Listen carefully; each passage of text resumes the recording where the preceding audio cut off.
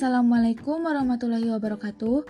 Hi guys, my name is Indah Nur Sapitri. I'm from English Department of Kuningan University.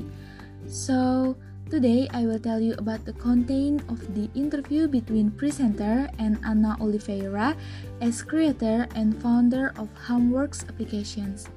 Guys, it using X, not key. We know that my task of student is learn or studies, and parents must be accompany their children to learn. But many parents have busy in their work, and Anna is one of them. So Anna create these applications. This application made with the purpose for help students finish their homework. So this application have other purpose too. That is for facilitate parents who busy to work and lack of time, or even they don't have the time or knowledge to help with their children's homeworks.